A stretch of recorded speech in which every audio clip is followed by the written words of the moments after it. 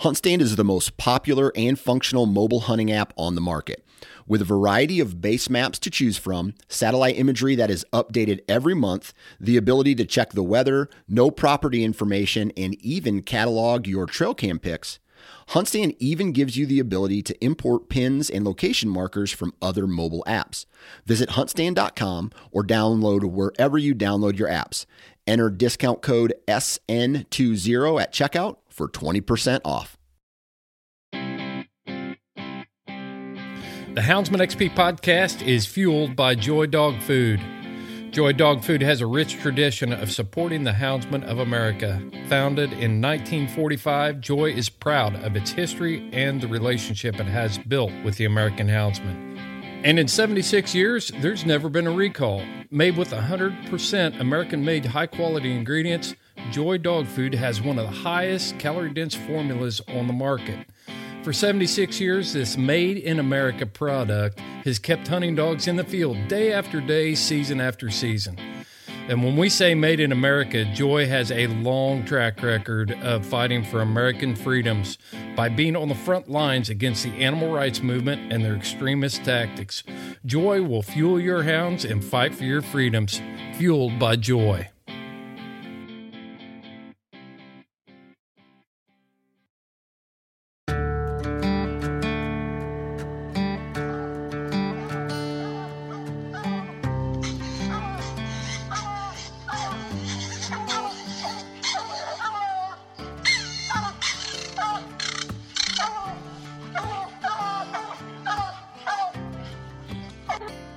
This is the Houndsman XP podcast.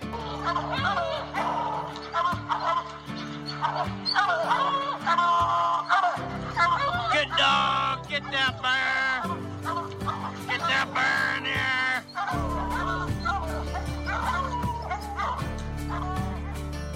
The original podcast for the complete Houndsman. Look at your coat of go, Justin Hike.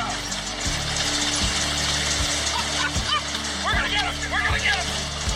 The podcast that represents our lifestyle of extreme performance. Get him there. Get him. Get him. Yeah, good boy.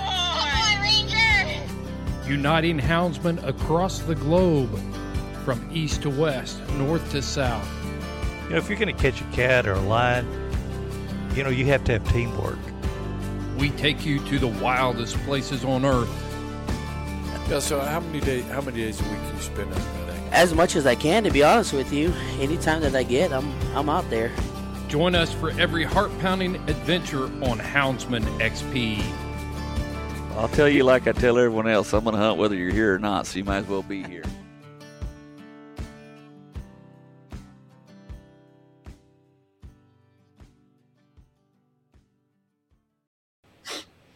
We are doing it. We're doing it on the Houndsman XP podcast. We just got back from Texas, man. And we got, this is a point blank. And we just got back from Texas at the American, help me out, American Hunting Terrier Association. That's it. Yog Terrier. What's the second part of that, Chad? Oh, yeah, Yog Terrier Breed Club, which I'm a member of. I just don't know the name of it. It's a lot of words. It's very wordy. Yeah. So, yeah, we had a good time down there. We got Chad and Seth both in here to recap that weekend and kind of break down what happened and why everybody should go to the Yog Terrier trials down in Tyler, Texas, at least once. You guys heard us talk about it on our last episode, All Mixed Up. We kind of gave a brief synopsis, but you remember me talking about it. I was saying, hey, we're going to break it down more in the point blank with all the boys here. So, yeah, it was crazy. I had a good time, learned a ton, and saw a lot of crazy little dogs. Yeah. Yeah, I think they had about 100 this year. Generally, they have a little bit more, but it was still, you know, the rain made some people quit on us, you know, but I think we're still 100 dogs there. You know, that would be me. And me. Is that right? I was a total pansy in the rain. I was like, nope. And I got annihilated by chiggers. Everyone was like, no, them chiggers are dead. And I was like, all right, fine, whatever. Got annihilated by chiggers. what the hell? I have no idea how that happened. Did you get a chigger bite, Chad? I'm immune though. As long as somebody's around, evidently like Seth or my wife or a few Yeah. other of my friends and family, that as long as they're around, they don't mess with me at all. They That's the way it is with ticks with me back east here. They're the worst. Yeah. I the first time Yeah. I encountered chiggers was in Central Texas, and it was a verdant, beautiful green field. And when someone from the waste desert sees a verdant field, of course, what do? You take your shoes off. What the hell's a bird? Hey, I'm tired of this big. What is a verdant field? It What is means, that? like, pristine, green, in a natural state of beauty. Oh, okay. So when you see a girl green Yes, field, pretty much. that's I how saw you a say beautiful, lush green Okay. field. Do you know what I lush gotcha. means? And so, that. Yes. Whatever. I took off Whatever. gleefully scurrying, running through this green field. Well, I got home later that day, and I was destroyed by chiggers, but I didn't know what they were. So I was just like, dude, my legs itch so bad. And my buddy was like, oh, yeah, that field is full of chiggers. I just wanted to see you run through there so I could laugh at you later. And I was like, I hate you. So maybe that's what it is. Verdant is Italian for chigger. verdant field. There you go. Chad, maybe you're like the Illuminati there. Yeah. Anyway, I got annihilated by chiggers, and that sucked. I'll tell you what I was impressed by. For one thing, the digs where we stay was awesome. I'm not going to tell anybody where it's at, and I'm not going to give them any props because I want to make sure it's available for us the next time we go. But man, the place we stayed was it was as cheap as a nice hotel. It slept 8 people. It had 40 acres. It had its own private lake, and place. What'd you guys think? What'd you guys think? It about was that beautiful. house? Fantastic. I felt fancy. Yeah, well, Chad, you had the king suite Yeah. going on in there. I had to share a loft with Michael. So you had a perfect king bed. Everything was beautiful. You had a lakefront view. I woke up to the snoring, hibernating bear of Michael. At least you weren't like Tyler sleeping with that. Who was that dude he was sleeping with in there? I didn't even ask. He had a buddy with him. Hopefully on the floor. Yep. Yeah. My shower was huge. I could stick my arms out in both directions. I couldn't touch either wall. Totally, wings spread wide. Couldn't touch any A of the walls. It king was bed pretty neat. is essential. Like I have a beautiful wife, and I still want my king size bed. I got a king size bed. There's no other way. I want this verdant field of bed to lay upon, and I don't want to be getting kicked, bashed by a frenzied sleeper. So I don't know what size bed you guys sleep on, but if it's not a king size bed, you might as well sleep on hay. That's all I got to say. Hey, we've been in a queen size bed, and my wife might as well be in another zip code most of the time. I don't even know she's there. I don't even know how we had 3 kids, honestly, but that's another topic for another podcast. Yeah, Chad, do you got a queen size bed or what? Yeah, I got a queen. That's what I got. I'm too cheap though. I do the queen size thing, but then I got to buy new stuff. Nope. It's a third of your life. Spend the money. That's all I got to say about that. Well, I spent the money on the mattress, Yeah. but anyway, the house we stayed at wasn't terribly. It was the only inconvenience we had was the fact that they need to put some gravel in the driveway. That's the first one. It was a mud slick all the way through there, and we had that road tracked up out front. I don't know if they knew who was coming or not, but if we just showed up in like a bunch of micro cars, rental cars or something, we couldn't have got out of there. I've been over. Yeah, it was bottomed a out. slick. Yeah. For sure. We would have high centered in like a Prius or something. I think a Prius would have high centered in the driveway. Yeah, and the high center part would have come because you were sinking down in that red gumbo mud, That's clay right. mud stuff. That's right. It was horrible. I bet they loved us when they left with all the ruts in that road. They were like, "Crap, we meant to put gravel on that before we came." That's what it looked like it was prepped for. Yeah, it was it was fortunate that we had 4-wheel drive. That's all I got to say about that. I've said that like 5 times today. I've had a lot of finality statements today. Yep. Well, Chad, I'm gonna kind of turn it over to you about the Yog Terrier Breed Club and things like that, because I mean, you were a rock star when it's like, where's Chad? And you're working hogs. You were, working on the tunnels. You were doing all this stuff. And how many years you been in that crowd? Gosh, more than 5, less than 10. That way, keep me from lying, somewhere right around in there.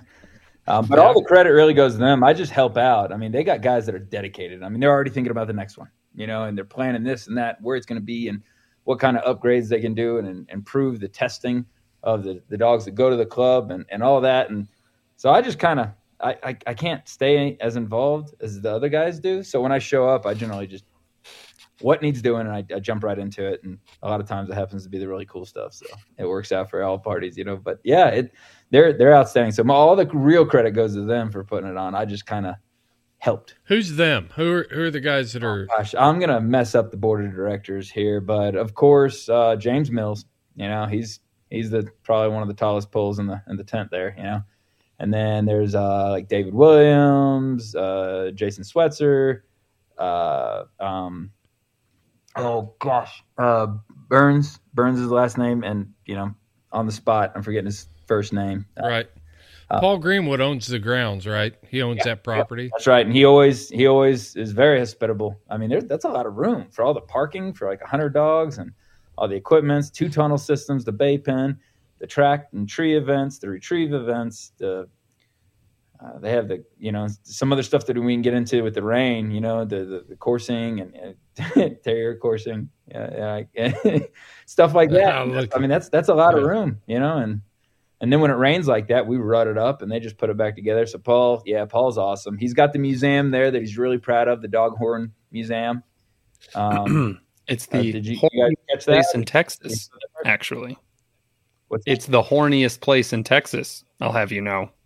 It is the horniest. There's a sticker on the wall that says that. Yeah, he's got a lot of Doghorns there, makes them and does all that. So I'm sure I'm forgetting some of the board members. I am sorry, but there's a bite of them, Yeah.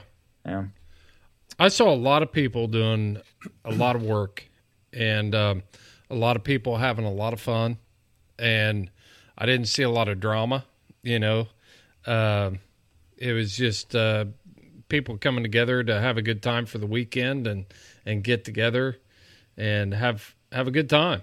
It was super laid back. My daughter's there. It's a family event, but at the same time, there's tons of kids. There's tons of kids there, and they're just walking around having a blast. That's one of the great things. You feel safe. That's it's not everywhere. You can turn loose your kid in a mob of other kids, and there's giant boar hogs around and a few hundred hunting dogs, and just be like, we're good. This is the right kind of people, And at the same time, it could get wild, and you could have a whole lot of fun, but at the same time, it's not dirty humor, and like your kids are okay there, right? It's okay there. So yeah, it's one of my favorite times, But at the same time, some other dog trials can kind of be a little pinky in the air, And the terrier trials are kind of like a salt of the earth type operation, like overalls and good food. Everybody's cooking. You cannot leave there hungry. People are stuffing food in your face, So yeah, I could brag on it forever. They're great people, and I'm happy to be a part of it. Ed Barnes from Tuskers Magazine brought the whole fire pit operation. He was cooking. I'm sure he had a possum in that pot. I know he did. I didn't know what he was cooking in there. I walked by and I was like, okay, all right. But they were cooking the jalapeno poppers, and I saw Michael eating one. And I was like, oh, I didn't know they were for us. I thought they were just theirs. I didn't ask for one. I go by and Ed's like handing me a couple of jalapeno poppers on a plate. And I checked out his knives. That guy is he's something else. He's an interesting guy. He's written a book about hog hunting. He runs Tuskers Magazine. He's made the hats that I'm wearing right now. Oh, is that right? Embroidered hats. Yeah, I didn't know that. He's a great guy. Yeah, these came from Nova. His shop. One of his cross draw knives. I haven't bought it yet, but I look at it every day. And he's a bladesmith. That's the thing. I mean, that guy makes some nice knives. He does. I'm going to get one. Yeah. Need to step up my 100%. game. All right. I know. I'm sitting around thinking, what the heck am I doing with all my time? This show. Talking. It takes a lot of time to It talk. does. It does. Yeah, no doubt. But yeah, he's great. No doubt. His book too. I picked up a hard copy of his book, and I've kind of thumbed through it, and I got it set out so I won't forget it. But I haven't really got to sink my teeth into it yet. But I picked up a hard copy of his book in the pursuit of hog dogs. Pretty cool. It's an interesting read. He's got a very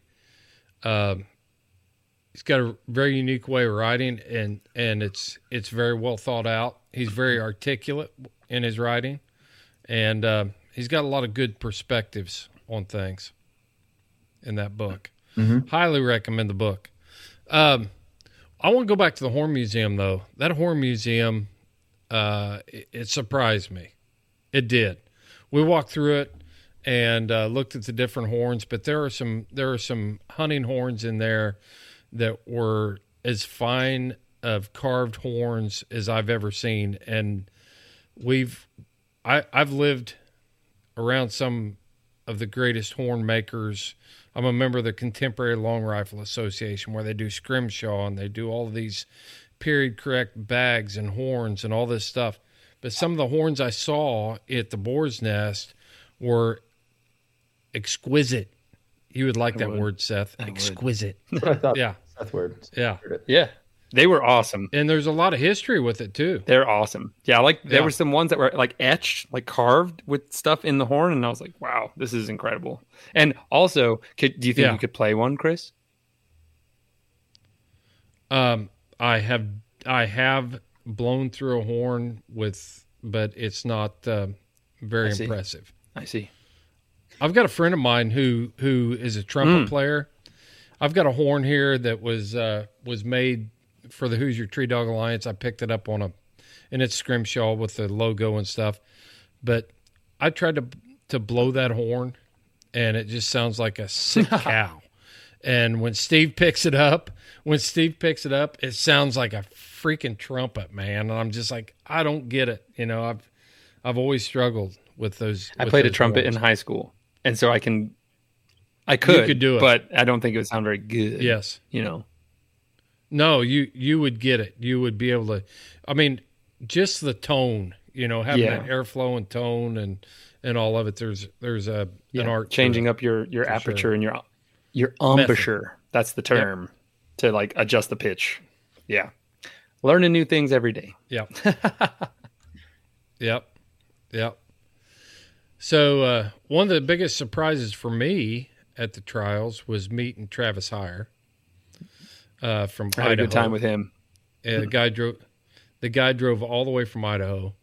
And getting back to what you said, Chad, about the kids, we were standing there and we were talking about the dynamics of hunting and the future of hunting and all this stuff.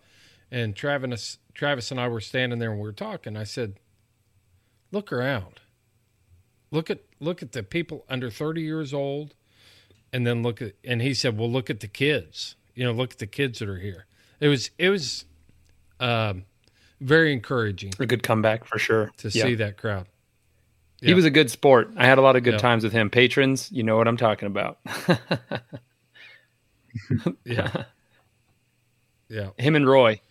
What else are we missing? What else are we missing about the Terrier trials? We're ripping. Well, I thought all the tunnel system stuff was really cool. I tried my best to scurry to all of the competitions, but I missed the track and tree because I was running around getting the voices of all the people there. And, you listened to it last week on All Mixed Up, but I really did miss that. I was kind of bummed out to not see that, but I did see a lot of the tunnel work. I can't remember what the tunnel was called, Chad, up top. That was like above the Boar's Nest. And then down below, there was the one. Yes, that one. Yeah, they called that the Thunder Tunnel, as after the Thunderdome. Yes. Thunder Tunnel. And so, and then I saw the other tunnel down below that was like all rock and stuff. That one was super rad. I mean, they both were rad, but I enjoyed the rock one just because it was like cool and kind of decorated. But I definitely watched a lot of that. That was really fun. I enjoyed that, and of course, I got to watch the Pig Bay. I think that was kind of the piece de la resistance, like what everyone kind of went there for. But yeah, I honestly, the most fun I had was just running around talking to everybody. That was pretty choice. There was some really cool characters there. Stay tuned, patrons. There'll be a talk I had with a hunter who started hunting at 60 years old. She's now 71, still lively as ever, scurrying around. And Doreen, you rock. Thanks for talking to me. I had a great time. And she's hunting nutrias and all kinds of stuff with her terriers. Started at 60. So it's never too late to enjoy the lifestyle of hunting with dogs. There's a lot of cool characters there. So, yeah, I had a great time. And we'll get to the Pig Bay because that was kind of the crowning moment. And I had some thoughts about all those competitions. And I guess we'll probably flesh that out as we move along. But I'm sure, Chad, you had a way different experience than me because you're in it to win it, man. You're the hero of the hour. So tell me what you thought, man. It's something I wanted to throw in on the tunnels because they have, there's all types of Earth Dog events, and it's all what your flavor is, I know they have AKC shows that do this or that, and there's all kinds of stuff. But I want to make sure everybody knows there's a variety of tunnel systems that was there. One of them, the one we called the Thunder Tunnel, had a clear plexiglass wall, and that was a little bit larger than normal, but it up and down and all these turns and, obstacles. And, there's like a section where there's a bunch of ropes tied down through it and they're having to fight through it, and then up and down, whatever, pinch points and stuff. And that's cool. And you can kind of guide your dog through it because it's lit up. And that's kind of, that was one of the so cool rad. Things. It's feature dog. But then the Earth Tunnel, the other tunnel, that's dark, and there's all kinds of transitions from, natural rock earth down to pinch points with like a pipe, PVC pipes where it's protruding through. So they could actually get around the pipe and try and wedge through a crack, and they have to back up and actually find the entrance. And then there's dead ends, like some of the dead end trails are like 15 feet off the main, the main pipe, the main tunnel. Wow. That I believe isn't found in a lot of other terrier events, so that's one of the things that makes it unique about that one is it's, tunnel systems and testing in general and trials and stuff are, you try and make them as close to the real thing as possible. And as far as I know, as far as like an actual legitimate test or trial, that's the closest to a natural earth set that we have here in the US. Some guys might do something on their own, that I don't know about, but like big and established and, publicized events, that's the most natural. So I didn't want to get past that. That's really cool. But I had a blast. My dogs can kind of sometimes act up there. That I like a little bit nastier dog than a lot of other people. So if they generally mess up and end up catching out in the bay pen, I don't quite get the points for baying the way everybody else does. Mine kind of run in there and grab a hold of it. So I often get to. Well, explain. You did a real good job explaining to me what a perfect bay was, Chad, for point systems and stuff like that. The best way is they almost hypnotize the pig. It can almost look anticlimactic, when the dog rushes in, and, some of the people that have been doing it for a while will hold on to their dog and let the pig comes in like a bull in a china closet running around, and eventually they kind of settle. And then you wait for the hog to kind of look your way and you can send your dog. And ideally the dog will run in, get up close enough to him and sit there and bark and just keep barking, almost like a metronome, just tap, tap, tap, tap, tap, tap. And if he goes to look away, it'll apply a little bit of pressure, just enough pressure to say, nope, look at me. Look back at me. Don't look over there. Keep looking at me. Just keep looking at me. And if the hog's bayed and the dog reaches out and pops it on the nose, that's points off. That's bad. That hog was bayed. Leave it alone. Like it's home. They're supposed to ease in and just hypnotize them. Just keep looking at me. Don't worry about the other dogs coming. Yeah, you hear my handler, my fat handler with 30 dog leashes on him waddling through the bushes. Don't mind him. Look at me. Just keep looking at me. And that's what it's supposed to simulate. So a good bay, sometimes the hog won't even take a step because the dog is applying just enough pressure to keep that hog focused on the dog and nothing else, but not so hard to make him move, and that's the ticket, and you get really good hogs. or bad hogs, depending on your dog and the way you like to run them, that'll come out and settle into a bay, and just, get into a corner or a comfortable spot, and the dog will just bark, bark, bark, bark, bark, and you start with a full points, and you just lose points every time your dog looks out or turns away, or when the dog rushes them. The really good dogs will look back over their shoulder, and keep eyes on the hogs, and one step ahead, you can tell once you've seen enough of them, the dog will actually look the pig in the eyes, like while it's running away, so it's looking over its shoulder, running as fast as it can, and it's looking in the hog's eyes, like keep looking at me, don't, calm down, and they'll circle out, so some dogs will run straight away, and the hog can get up to like its top speed in like 3 strides. There's some debates on that, but really quick, so the good dogs will circle while keeping their eyes. They'll look back over their shoulder, trying to look the hog right in the eyes and bark at it. And as soon as that hog stops, he'll turn back to it without taking his eyes off and settle right back into that bay. And if he breaks past him, then they'll nip him in the butt just to get him to turn and protect his soft skin, turn back around. And as soon as that hog stops and turns, they back up. So you want hard dogs on the hind end, but as soon as that hog stops, let go. Don't nip him anymore and back up. So you want him glued to the hog's butt when he runs, and then almost, some people like 5 feet, 10 feet back, just easy does it, So I don't know. I hope I didn't beat it. No, that was a great description. I didn't hear that. So that was the original time I heard that. And yeah, that's really nice. Yeah. So when I got into it in the very beginning, I'd been hunting hogs for years, and sometimes you don't even know what's going on way out there, like I just know I'm catching pigs, so they're doing it fine, There was a fella sitting next to me. There was a fella sitting next to me that was like, it's almost like they're herding the pig, like HERD, like herding it. Their job is to like give it the eye and obviously use voice to, like you were saying, Chad, like just control it without putting teeth upon the animal. And controlling with their voice, and I like the idea of like kind of hypnotizing it. That's pretty clever. Right. But it's just enough pressure to stay focused on me. Don't worry about the other dogs coming. That bulldog coming, don't ignore him. Keep looking at me. Look at me in the eyes. I'm enough of a threat for you to pay attention to and not turn your back to me. But that's it. You almost want, like, everyone wants a hard bay dog, but sometimes your softer dogs are the best because they allow the hog to almost punk them a little bit. Like, oh yeah, you're scary. Like you're big and intimidating. I'm not going to try and bite you, but don't turn away or I'm going to bite you in the butt, and so that's, the hard dogs or the in and out gritty dogs. Sometimes they'll get in there and they'll bark and their tongue will touch the hog's face. And that guy's not going to stay there. He's going to move. He's going to run. You may have less vet bills too with a softer bay dog. Oh yeah. Yep. Because, like I said, 2 strides, they're going as fast as they can, which is slower than a dog, but a dog takes a little more time to get going to their top speed.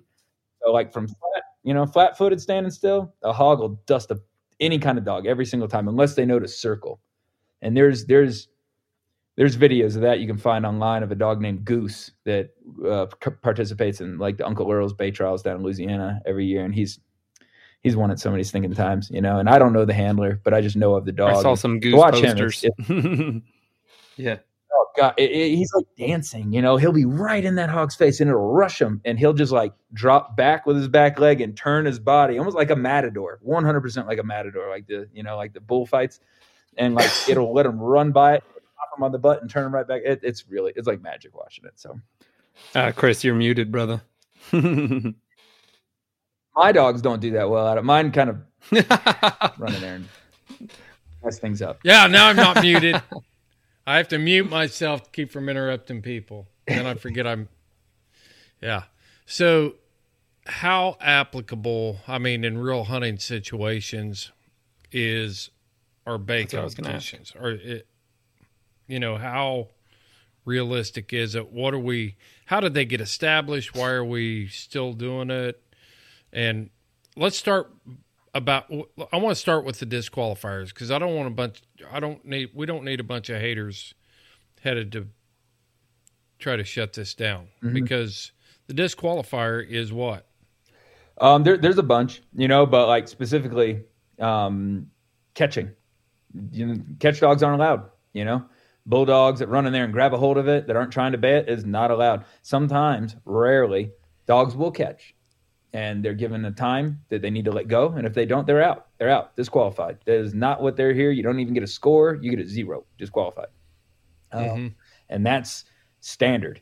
You know, the bay trials that are involved with the terrier event and otherwise. There's a lot of bay trials that don't even have a terrier in them. You know, the majority wouldn't, you know, but right. That's the first thing. They are not catch dog tournaments. The dogs are not trained to grab the pig and hold on to it. They're trained to hurt it. Just the same as like a collie. It's going to pressure sheep around. And if the sheep come out and charge him, he may give them a nip, you know, to get some respect and pressure them around the field. But that's what it's about. The way to manipulate the animal, not to bite it and chew on it, you know? So that's one of the main things. There's also that's something that I wanted to talk about because I think there's some psychology going on there. You know, that pig knows that he is a prey animal. He may be bigger and he may be stronger, but he knows he's a prey animal. Deep down inside, that lizard brain is telling him that he's a prey animal. And your dog, regardless if they're bred this way, whether they're one of Rigo's dogs or one of these terriers, they're predators.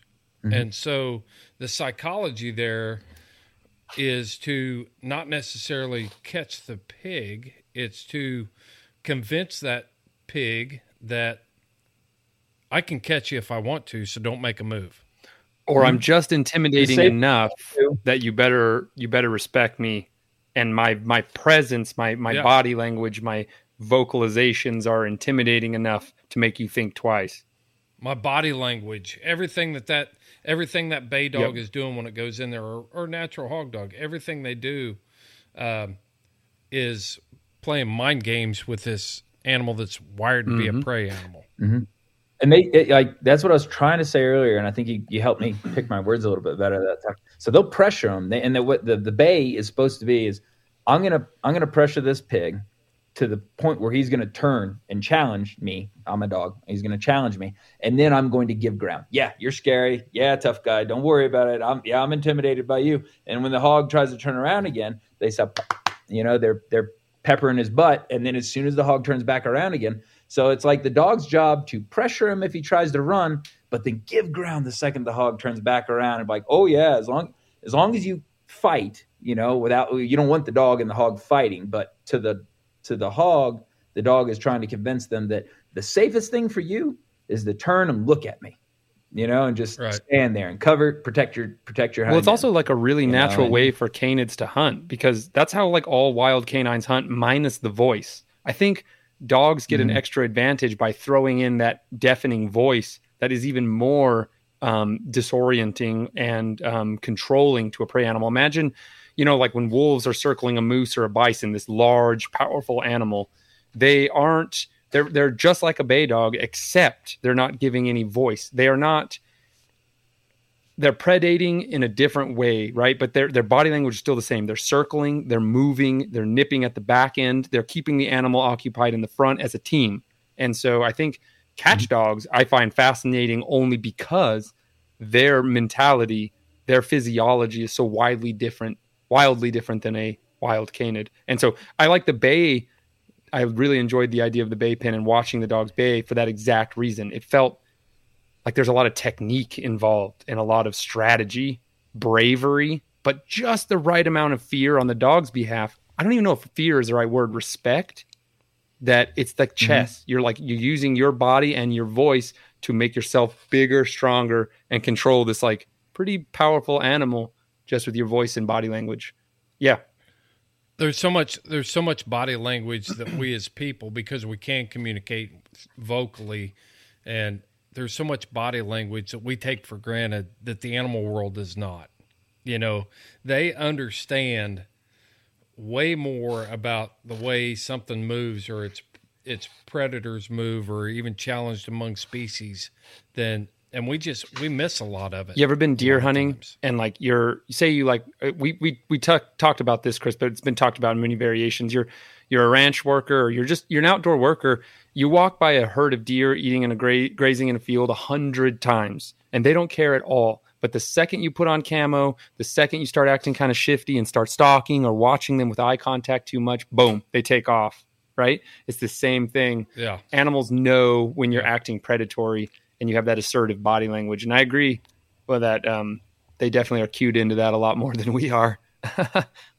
Yeah. But then imagine how much more adding the dog's bark on top of all that, it really gives the dog probably an incredible edge in that moment, especially hounds. Selective breeding. Oh, yeah. Selective breeding, man. A lot, especially the hogs don't really have good eyes to begin with. You know, I mean, their eyes, you know, we've been through that talk. Yeah. You know, you have dropping all kinds of eyeball knowledge on us, you know, but you know, pigs have horrible eyes. Yeah, it's because they're so ugly. That voice, all that voice right in their face helps keep them keyed in. Yeah, look at me, I'm still here. Yep. You know, and that's one of the things I kind of like about the terriers, because they're like little bumblebees. They're always left, right, up, down. It looks like popping corn. They're always jumping all over the place. And then with that high pitch, you know, like I got hounds, I got terriers. You know, I got too many dogs, to be honest. But the hound bark is beautiful. Terriers, I like to compare it to like banging pots and pans. Yeah, like, that took me some time to get used to. Tuff's voice, Chris, is horrible. Oh my gosh, It is, isn't it? Yeah, it sounds shrill. like I've always tried to come up with like a combination. It's like your toddler banging like a metal spoon on the bottom of a big old pot while your belt is slipping and a fax machine's going off. Like that's kind of like the terrier bay is, you know, like all at the same time. I thought it was more like like nails running across a chalkboard with a megaphone right next to it. Just like that would be a good addition. That would be a good addition. The screaming. The screaming. Right? Was that That's right. It wasn't just the barking. It's the screaming. A lot of people miss out on that. Well, let's get. I want to talk about. I also want to talk about. I'm calling Seth out here a little bit because we had this discussion about the effectiveness of terriers being hog dogs, and Chad, you are the person to talk about this, so I'm just going to hand it off to you. So, Seth, I'm going to give this is a spinoff from. We're not going to talk about hares being superior life forms, but we are going to talk about terriers. I'm not going to give that up, man. We're going to talk about terriers being can be very good hog dogs. Chad, Seth, you I'll state my case. Okay. Well, I thought about this a lot today because I figured this was going to come up. So first off, I'm going to say, oh, you got tipped off. I knew this was going to happen. You were too into this conversation. All right, so here we go. Okay. I want to make a full disclosure right now. I am not saying that terriers are not pig dogs. What I am saying is I felt there's... You did. Superfluously, yes. But pro nuance, no.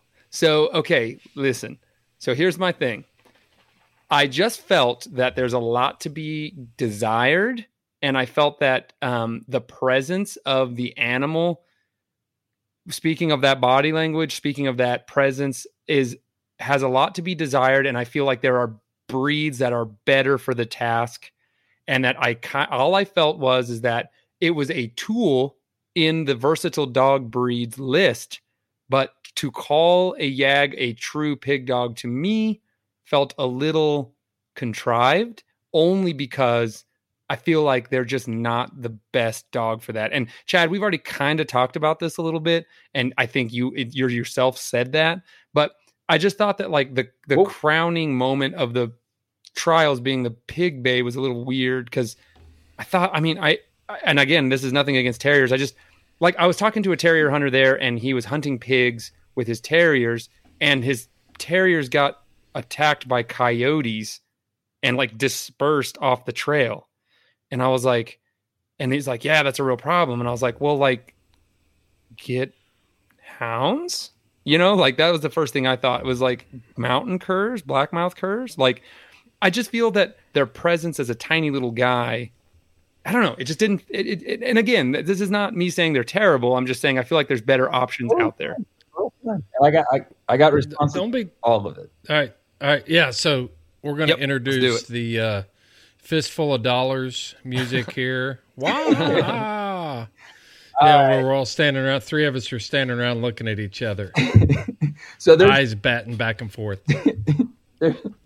there's a lot of things there, that I'm going to try and reply to all of them. To start, one, the Yag Terrier was created with pigs in mind, 100%. Like when the people bred and created a Yag Terrier, it was for hog hunting in Europe, in Germany. Like that is 100% one of the things it was supposed to do. Now they hunt differently over there.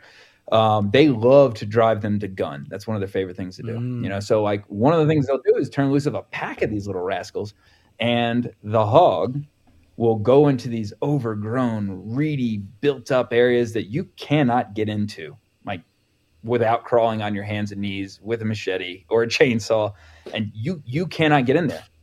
Bigger dogs cannot get in there, but the hogs run through it. The widest part on a hog is its head, and their nose tapers down to a little point, so they can hit a wad. Think if you took a mile with a barbed wire and just walled it all the way up in a ball, a hog can like right through that. They slide right through it. If their nose goes through, there's nothing to get hung up on. Their ears fold back, their legs are tiny, their butt's shorter than their shoulders. And they're going with all that torque. You can't stop a pig when it's wanting to push forward. Like that's something there. So anyway, when it's in there, one of the things they do is they turn loose of 5 Yag Terriers. I don't care what animal you are.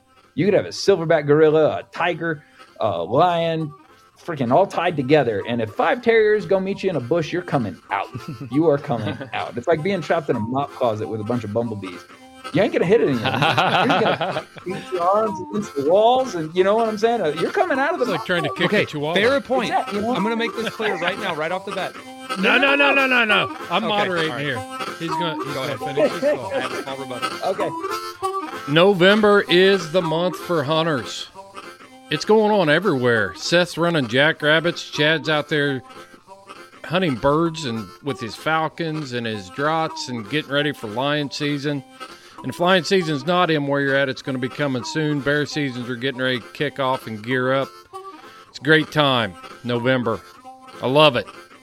Right now at Cajun Lights, you can go to their website at CajunLights.com and you can fill up that cart with $150 worth of merchandise.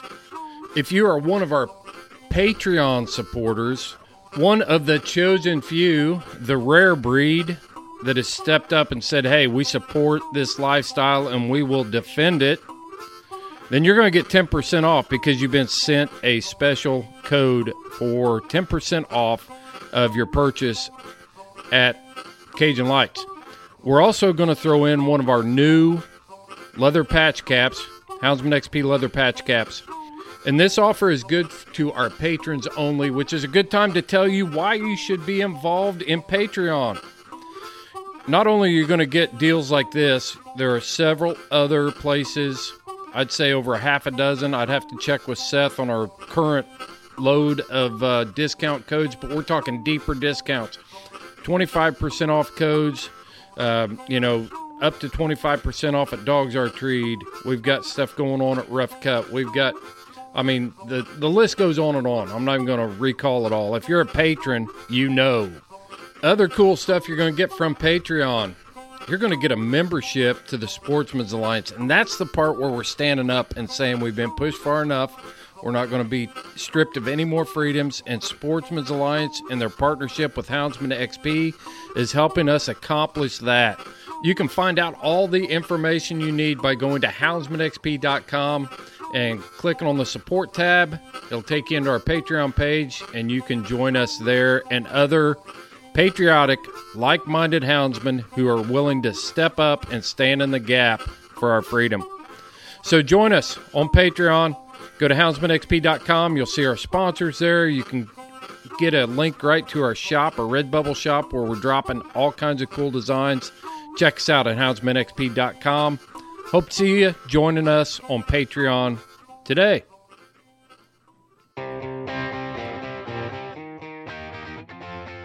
Briar Creek Kennels is your complete hound hunting outfitter.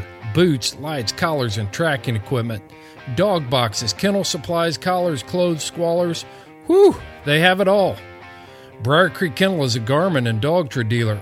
Owner Chris Girth will ensure Briar Creek Kennel customers will get top of the industry customer service. Whether you purchase from their website, where you find them at a major coonhound event, Chris and his staff will share expert knowledge and experience about every product they offer. Chris Girth is a top competitor and breeder of hounds. He knows what gear you need to be successful. Look for Briar Creek Kennels on the web for a complete online store, or look at their fully stocked trailer at any major coonhound event. Briar Creek Kennels, offering a hound hunting public generations of excellence.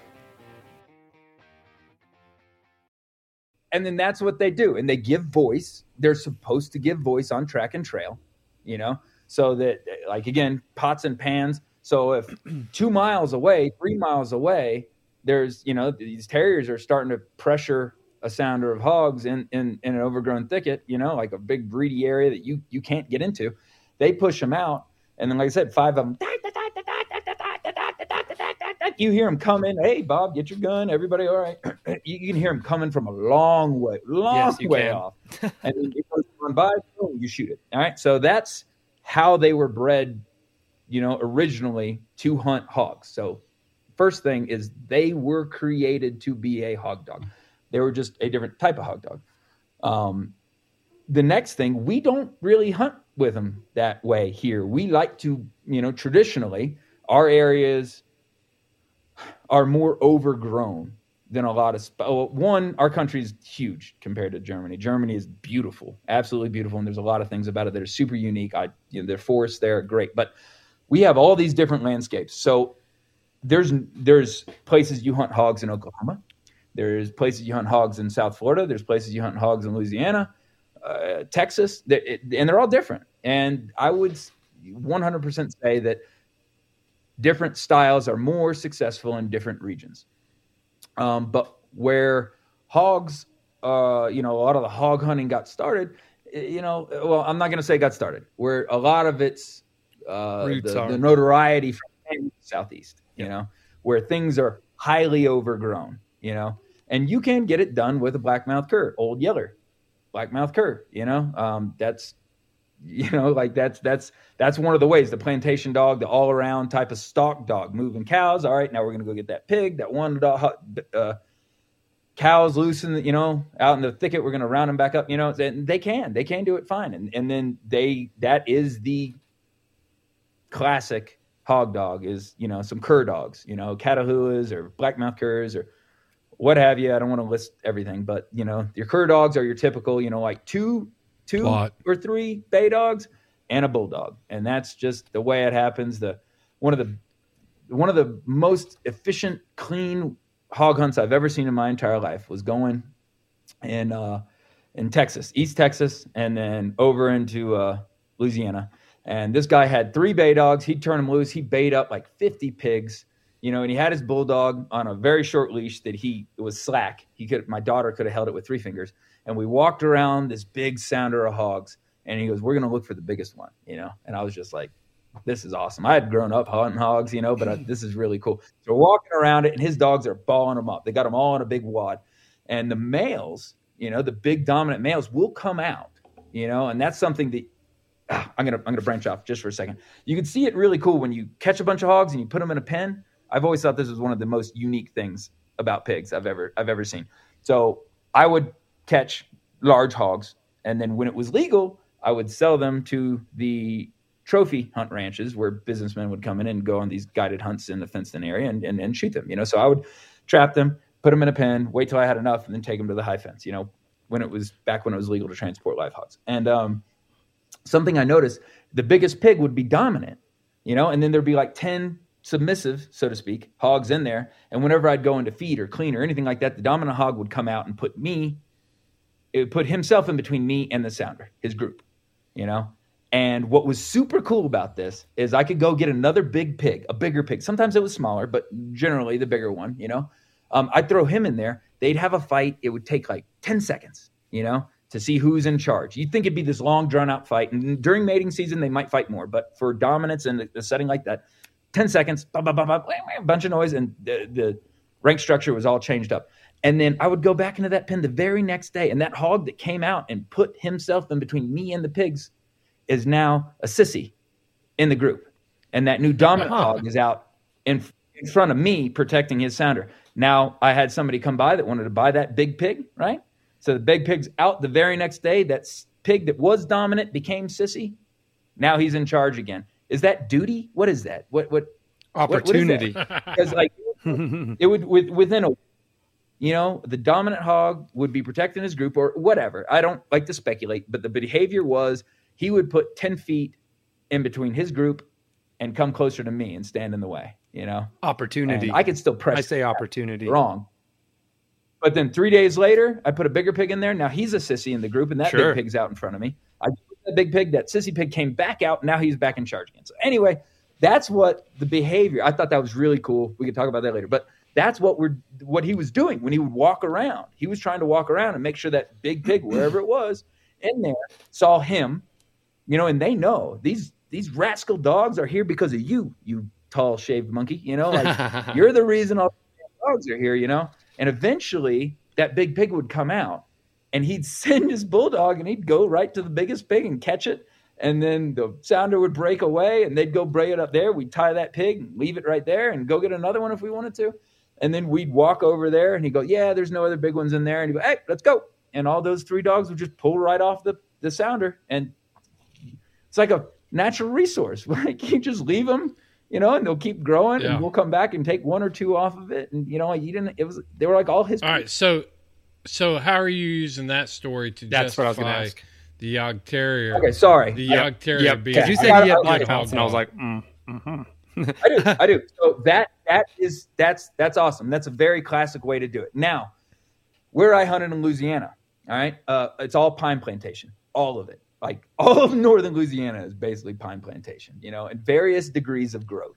When it's really tall, it's like a corn row, and there's next to nothing in it. Because it's the canopy up top keeps anything from growing below. It's all pine needles below. There's no vegetation to eat. If you don't need a pine cone in there, you ain't eating pretty much. Hogs can kind of go through there and root it up, but they aren't living in there. They aren't staying in there. They like to go over to the 6 foot to 10 foot tall cutovers, so they do a first cut and then they plant everything and it comes up. And once it gets to a certain height, they spray it, knocks down all the weeds again.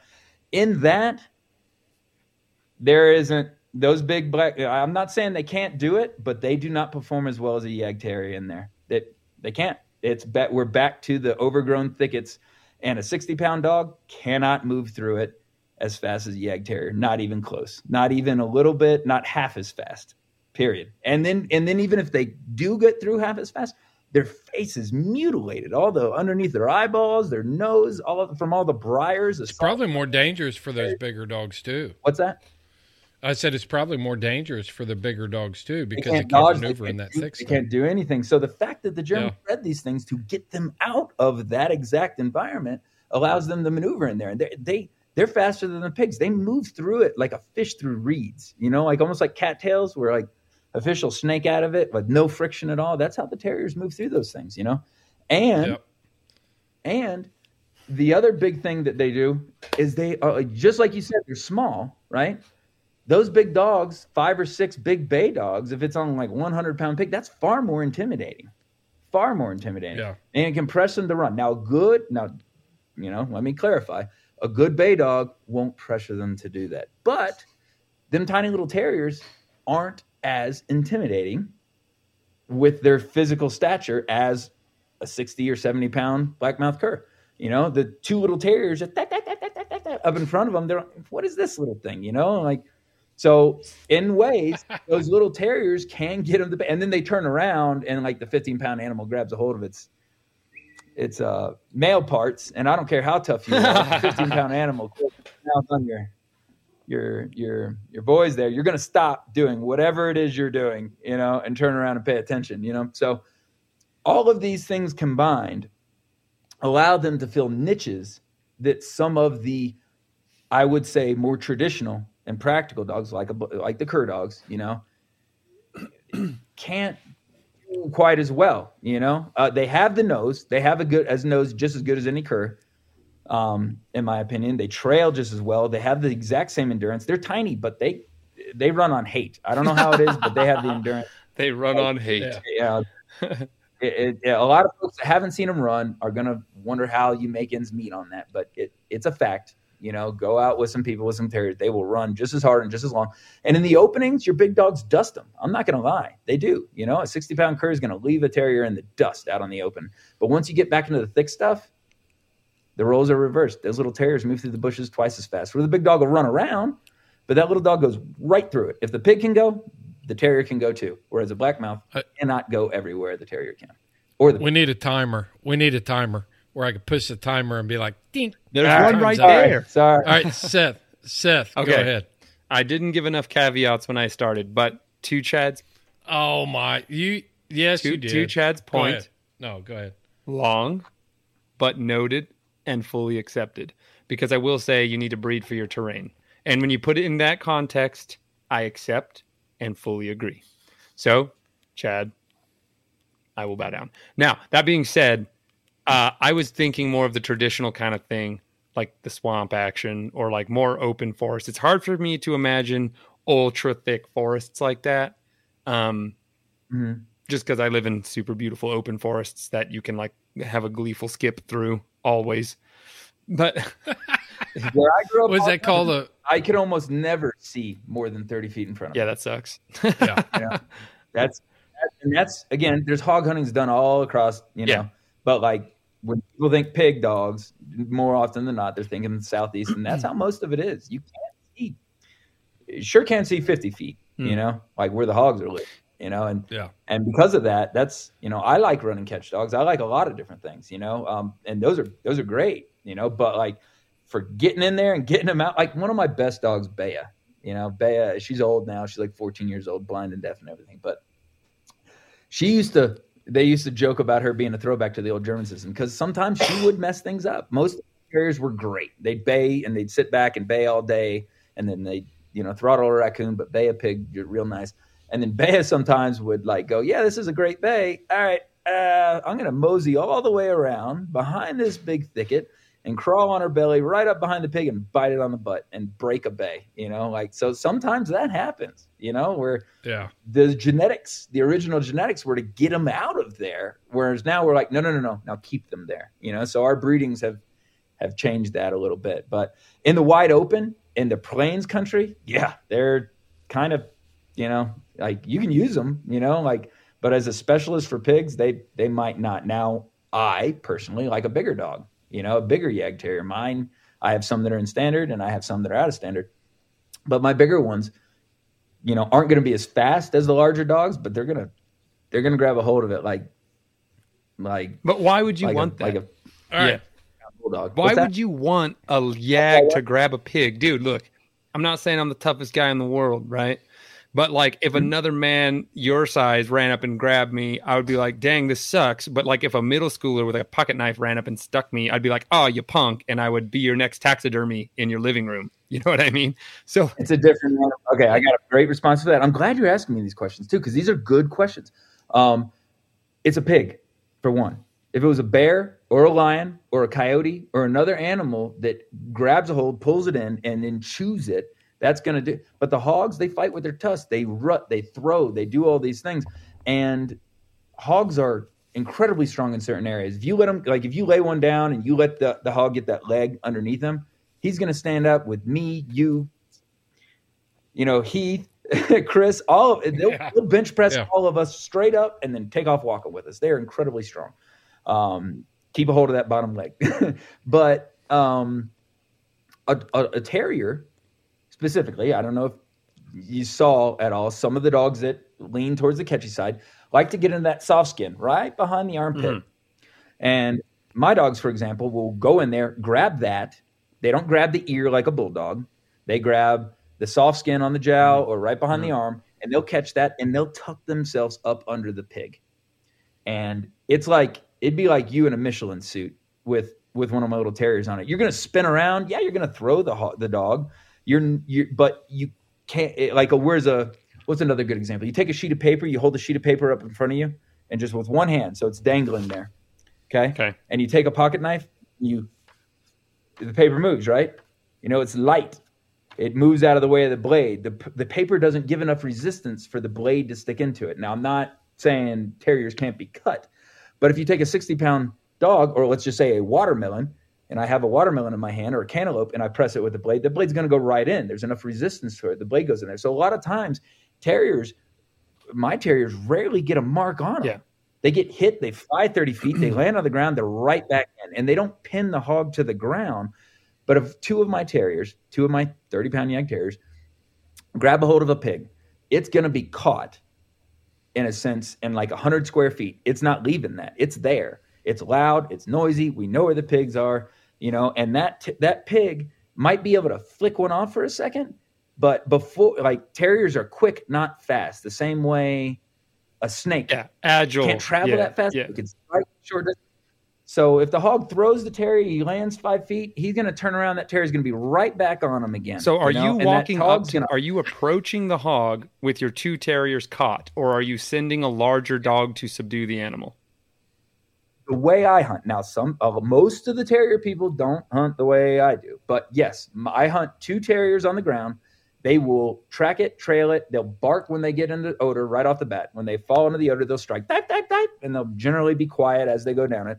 When they get to the hog, because they're quiet, they'll catch it in its bed most of the time. Like most of the time when I caught it was catch pigs, you'd catch it, we'd get it tied and look around. The bed's somewhere right around here. There'd be this big depression where they woke him up with 2 little bumblebees jumping on his head. And again, the hog starts trying to fight him off, and he can. He can't run. We talk about the hog running away with some Yag Terrier earrings, like they're little dogs, and they can pick them up and run with them, but they don't run miles. And if they do, you got a tracking system on the pig now. Yeah. Because the dog's hanging from them. But most of the time, the hog is just going to spin around and try to fight these little, like you're trapped in a mop closet with like 5 or 6 horns. If you get one, you're going to splat it against the wall, but you're not, and you got a sledgehammer. You're just going to beat holes in the wall and make a whole bunch of noise, and they're going to sting the heck out of you. And before you know it, well, let's get back to the original question. Are you sending in a catch dog? What's that? Are you sending in a catch dog? It all depends. I used to like to do it without, but I have catch dogs. I like to have running catch dogs. I had, bulldogs. Those are fantastic. My running catch dogs, I used to do Malinois and Malinois crosses with bulldogs. I've hunted with a lot of folks that have sighthounds, that had sighthound crosses into them. I've used bull mastiff. I've used just about everything. I mean, we are spoiled in the United States. We you can go to I did that. I've done it. I got a picture I'll post to the social media page of a red dog that I picked up from the pound. He was castrated. He was an 8-week-old puppy. He was like part French bulldog and part pit bull. I just to prove it, I could go in there. All right, I'm going to take that one. Went out and started catching pigs with them in no time. You can pick any knuckleheaded breed in the pound and go catch pigs. Like in other countries, they don't have that. Not everybody needs that, but most of us in the States take that for granted. We have incredible catch dogs. We have the best catch dogs on the planet. I said it right here. Chad Reynolds says the American Bulldog, pit bulls, whatever, are the best catch dogs on the planet. Okay, so here's my thing. I'm going to say this. Okay, so I get what you're saying about the terrier being able to grab the pig and get under and tucked in and not get hurt and hold the pig steady while it's like running around. Got it. Cool. What else works? Like 50 square. What else works good for not getting cut is armor. And I'm just saying right off the bat, and again, guys, I'm just making a fun debate here. I'm not drawing my hand or my line in the sand. I'm going to fight to the death on this. But here's the thing. I feel way safer approaching a pig that has been caught by a 145-pound werewolf wearing armor than I do with 2 little bumblebees stabbing him in the armpit. You know what I'm saying? Like, I want a monster beast of a hound holding this thing so that I can approach it without feeling like this thing's going to shake off these little kids with knives and come kill me. You know what I'm saying? Chris, back me up here. Well, I'm not sure I can because I think anything that doesn't have running hound or long dog or stag blood in that's it, not true. Not but that's false. 100%. I'm just saying I am fearful of approaching large hogs unless it is securely held by a powerful animal. It does not have to be a sighthound. That's all I've ever seen, but that does not mean that I wouldn't be okay with like an American bulldog holding on to it.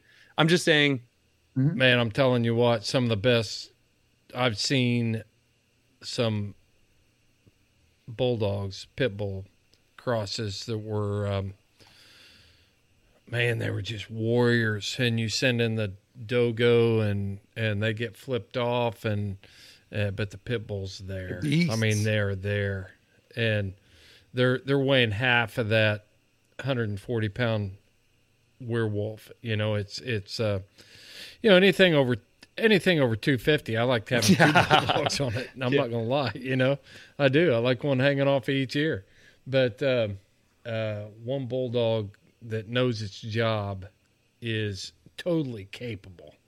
I want to ask you about the run and catch dogs, Chris. But Chad, wrap it up, brother. Yeah. So I did. We caught them. Me and my buddies growing up, we would catch them. We had blackmouth curs, and they would bay it up, and that was the true test. If you wanted bragging rights, you'd bay the pig, and you'd go catch it by hand. And what you could do is sneak around behind it, you know, get up next to a tree, reach out and grab the back leg without a dog even caught on it. Now, I wouldn't recommend that for everybody, but that's something me and my buddies did as kids all the time, all crazy, you know, Chad. without a dog. What's that? I said we're not all crazy. Well, yeah, I'm not the only one. I like, honestly, I'm sure there's plenty of listeners that have done that too. So that's not like patting myself on the back. You know, redneck childhood, man. That's what that's what a bunch of us. Atypical hog hunter right there. Well, that's so.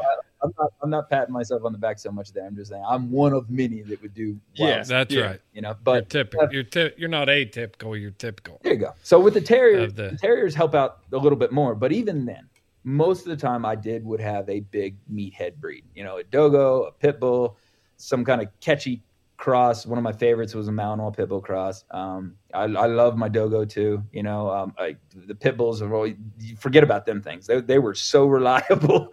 Turn it loose. If it got there, it was going to be caught. You know. Well, I know, but at what point do you get okay? So if you're a deer hunter, if you're a bow hunter, you know, you start out shooting the compound bow, and you got the sights, and you got the stabilizer, and you got all this stuff, and then you start dropping off. Natural hunter progression. I can speak for myself. You know, it's like I started out there, and now I'm shooting a trad bow with split turkey wing feathers, flintlock. You know, trying to do it traditional. So has it just become a deal? My question is, when we start getting into the Yog Terriers, trying to hunt them in American style, did you get bored with catching pigs the traditional way, or the most accepted way, and be like, well, I think I can catch a pig with a freaking Chihuahua and have a cross. I wanted versatile, and the mouse curs are versatile, you know. But I had a bunch of raccoons that I wanted to get into. And you know, the blood trailing with them is neat, and you know, they tree pretty stinking well, and they filled a niche. You know, a lot of times they like, I had a lot of thick cover. You know, that's you know.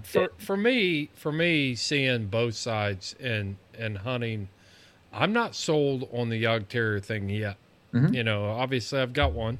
I don't think he's hard enough. But the hound side of it, it's understanding how pigs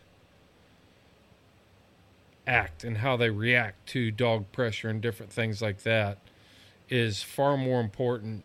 And having a dog that can perform and manipulate that activity to stop the pig is far more important than what particular breed you're going to hunt with. Mm-hmm. You know, if you've got one of the best bay dogs I ever saw, and I hate to say this because Josh Michaelis is going to wear me out about it, but it was a walker dog.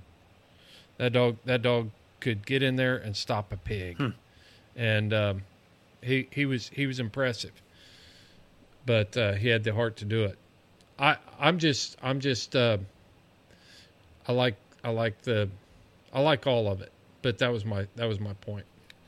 To wrap up my last little spot there a little bit, you know, like where I grew up was hunting the orange fields in Florida, you know, and the cattle plantations, and there's always these thick areas, and that's where the hogs would bed up and come out of there. And a lot of it, we had a bunch of property, but not all of it. And I didn't have very good means of transportation. You know, I didn't have all the rigs and everything I have now. So that's one of the reasons I you know, when I got beat, it was because they got ran off and I had to call them back because I didn't have the range, or I didn't have a way to get to them, so I had to call them back, or I had to do all these different things. So, I mean, shutting it down quick has always been a desire of mine, a way I like to hunt, and everybody has their own. So what I liked about the Terriers is I could get to an area that had them, turn 2 of them loose. You can tell by watching the Garmin or even hear it when you had a catch. As soon as you hear that, I'd let go of my big bulldog, whatever big catch dog I had there to go in there and shut it down. And the Terriers, but the cool thing about the Terriers is if you had like a 60-pound or 2, let's just say, all right, on the inverse, 2 60-pound blackmouth curs, if they're in the tight, thick area, they're going to get chewed up. They're going to get beat up in those overgrown, thick areas. They're probably just going to bay it. And then a lot of times the bulldog starts coming in. He'll break through the backside of the bushes where the curs couldn't go or something like that. But what I liked about the Terriers is they get in there and fight them. And then just like you said, they aren't that intimidating. They aren't a big dog. Well, the hog says that too. They think they could win. I'm going to get these little 30-pound things off me. They're going to start fighting them. They're trying to kick a chihuahua. Yeah, exactly. They start trying to fight those things off. And in the meantime, my muscle's on the way, and I'm right behind them. So all you got to do that is makes perfect sense. Yeah, I'm like fully on board What's with all that. That makes perfect sense. Yeah. You know what I mean? Just entertain it just a little while, and I'm running. I love to hunt on foot, and I'm running right behind my catch dog, and boom, he's in there. Even if it's in the thick bushes, he'll just lay down like a snake and hold on to something. And I'm crawling in there too to draw them all out. So it works great for shutting them down fast, getting them caught, and there we go. So that's how I hunted mine. Now other people like to take the Terriers and hunt them exactly like. Yeah, you take a guy like Bubba Allen. We interviewed him some time back. He was doing eradication work, so he wanted to bay a whole sounder, and just pick them off, just bang, bang, bang, bang, bang, doing that eradication stuff. So he was never even running a catch dog. But Seth, go ahead, man. You've been patient. No, I'm gonna just say fully that the points that Chad laid down, I accept and also agree. So.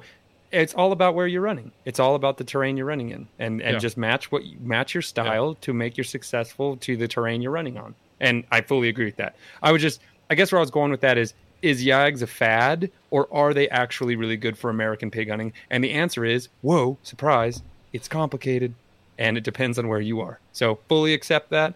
And we live in the land of the free, and you can do what you want. I still say. I appreciate when extra muscle comes in to handle it. Chris, tell us about your new style of muscle you saw, brother. What, the stag hound? You saw a stag and a stag plus. I don't even know what that means, but I saw 2 werewolf-looking things that were big and skinny wearing vests, and saw them in the back of the truck, and then that's the last time I saw them until they were hanging onto a pig. Okay, so I've thought a lot about that hunt, and I think it goes back to what is your style of hunting. Personally, I haven't been able to watch the whole thing on thermal.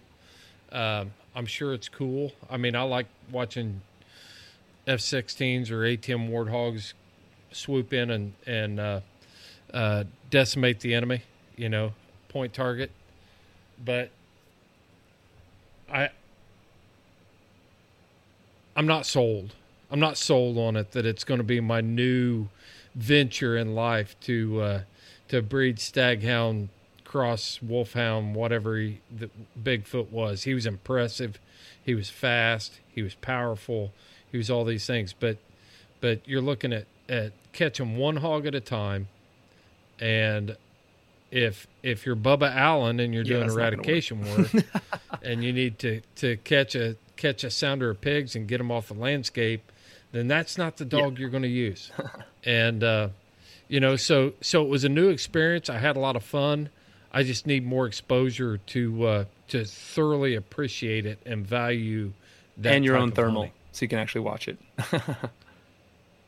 Absolutely, but I'm not spending $5,000 to go watch somebody else's dogs catch a pig. So on that note, like there was a guy I used to hunt with back in South Texas that ran, wolfhound, sighthound, stag crosses, and everything, and he even had a show. I'm not going to get into any of that. Not a podcast, but it was actually on TV. But one of the ways we were hunting open crop fields in South Texas, and he'd lamp them and then send the dogs out there and catch them. They work great for that. When they're running, there they are, get them right there, and they're open, and you can keep eyes on them. They are the ticket. There's nothing better at catch that pig that's running away that you're still going to be able to see in a half mile. They got that wrapped up tight, But one of the ways we used them two together too was like this really thick area. There was a wetland and you couldn't drive through it. It was boggy and everything like that. So even for them, sometimes they would get on all sides with their long dog, crosses, their speed dog crosses with the catching breeds. And I'd dump my little terriers in there, and they'd go in there and bay it up, and eventually they're coming out. That is badass. And my terriers absolutely dusted, and it was in the daytime where you could see absolutely everything, and they take off like a bolt of lightning, and boom, that one catches that one. Me too. That is so rad. Like, I want to see that. Yep. One day we had like 6 of these speedy type catch dogs out there. We got 6 nice hogs, and my little terrier set the table for everybody. It was a great time. We never could have got them out of there.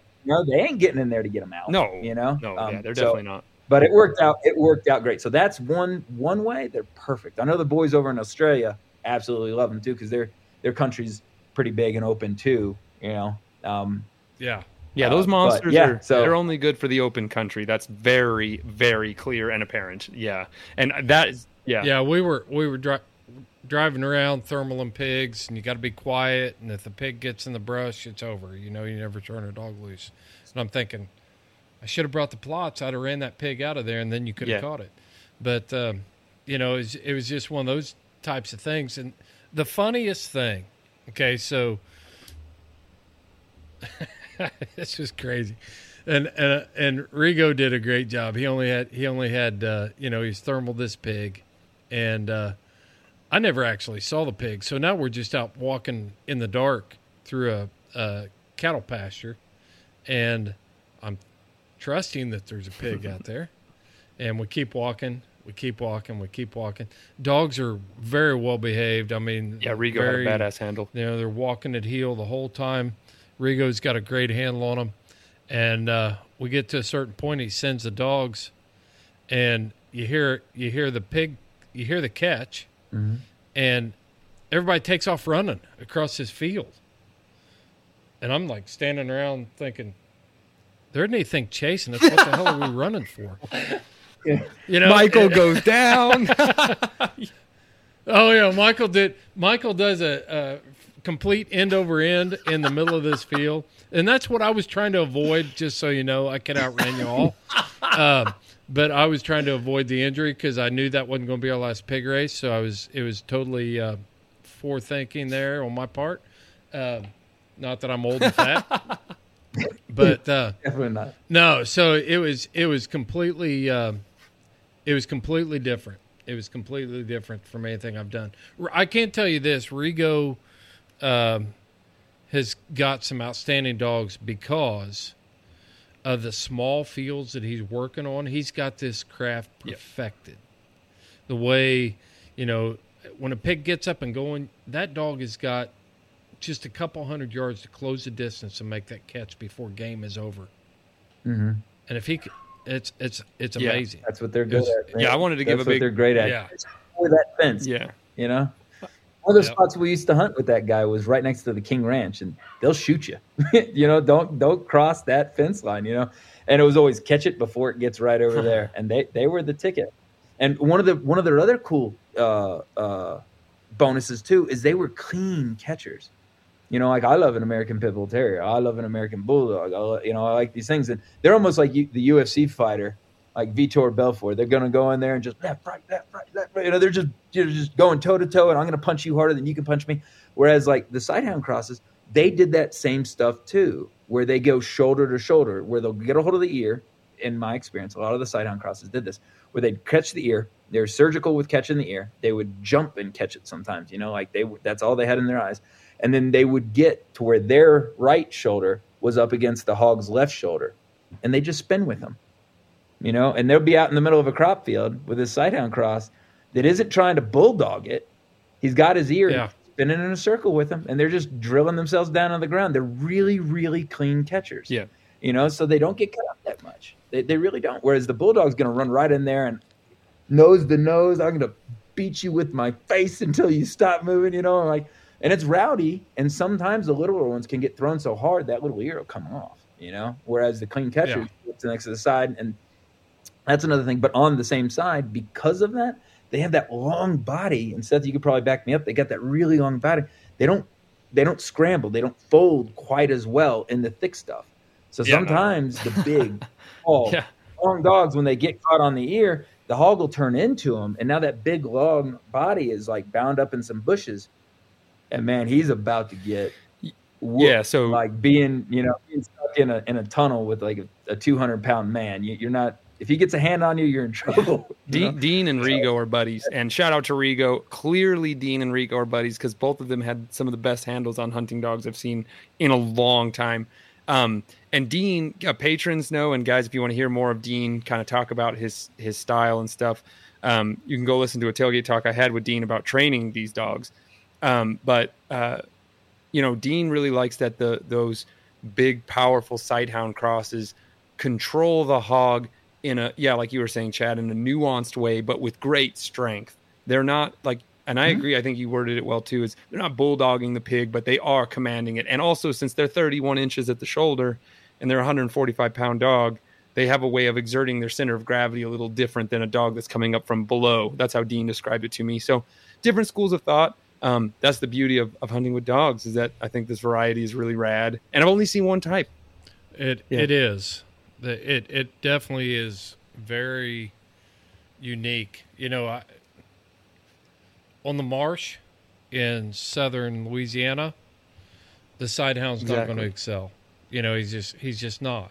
A heavy brush, he's not going to excel. Mm-hmm. My hounds are not going to excel on a running match trying to catch a pig. They're just the beauty of dogs, that versatility. So, yeah, it is. It's cool that's the coolest thing, is being able to go around and see all these different styles of hunting, the different styles of dogs, and they all work for that application.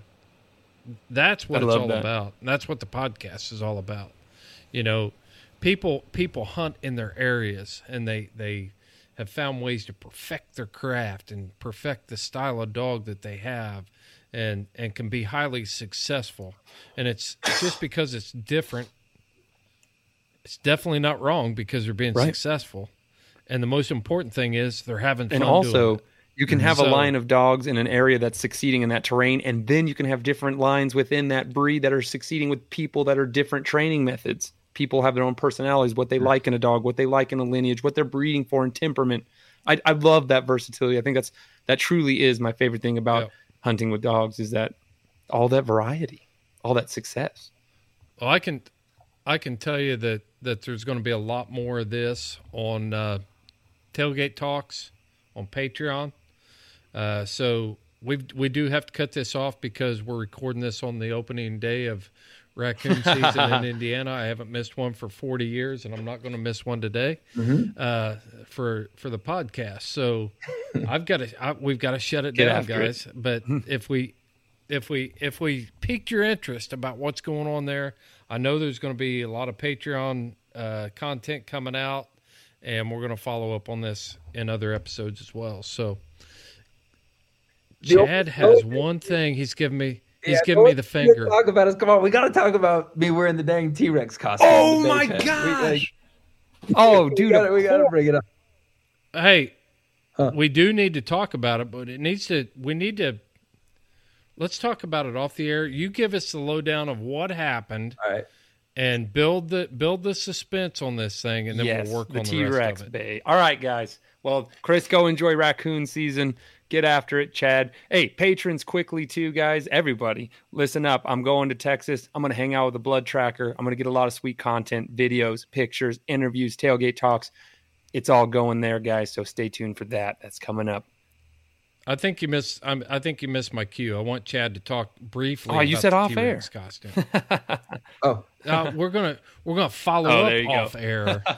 This is the setup for stuff to come. All right, a little teaser was, of course, it's Halloween. Like we're doing the bait trials, everything's going fine. And I'm sure everybody's seen a little video with the little inflatable T-Rex costumes with whoever doing whatever wild antics in the little costume. So I got myself one of those things, and wearing a Houndsman XP T-shirt as well. And you bet. And they brought 2 little terriers in that have been doing really good. Tyler Sladen's Aja and Chris Nellis's Sancho dog. And when I came out of the hog shoot, they lit up and came after me, and it was a good time. But I don't want to give too much. That's enough of a teaser on that. We're gonna have some more stuff coming on that, and it was you stole the show, amazing. Chad.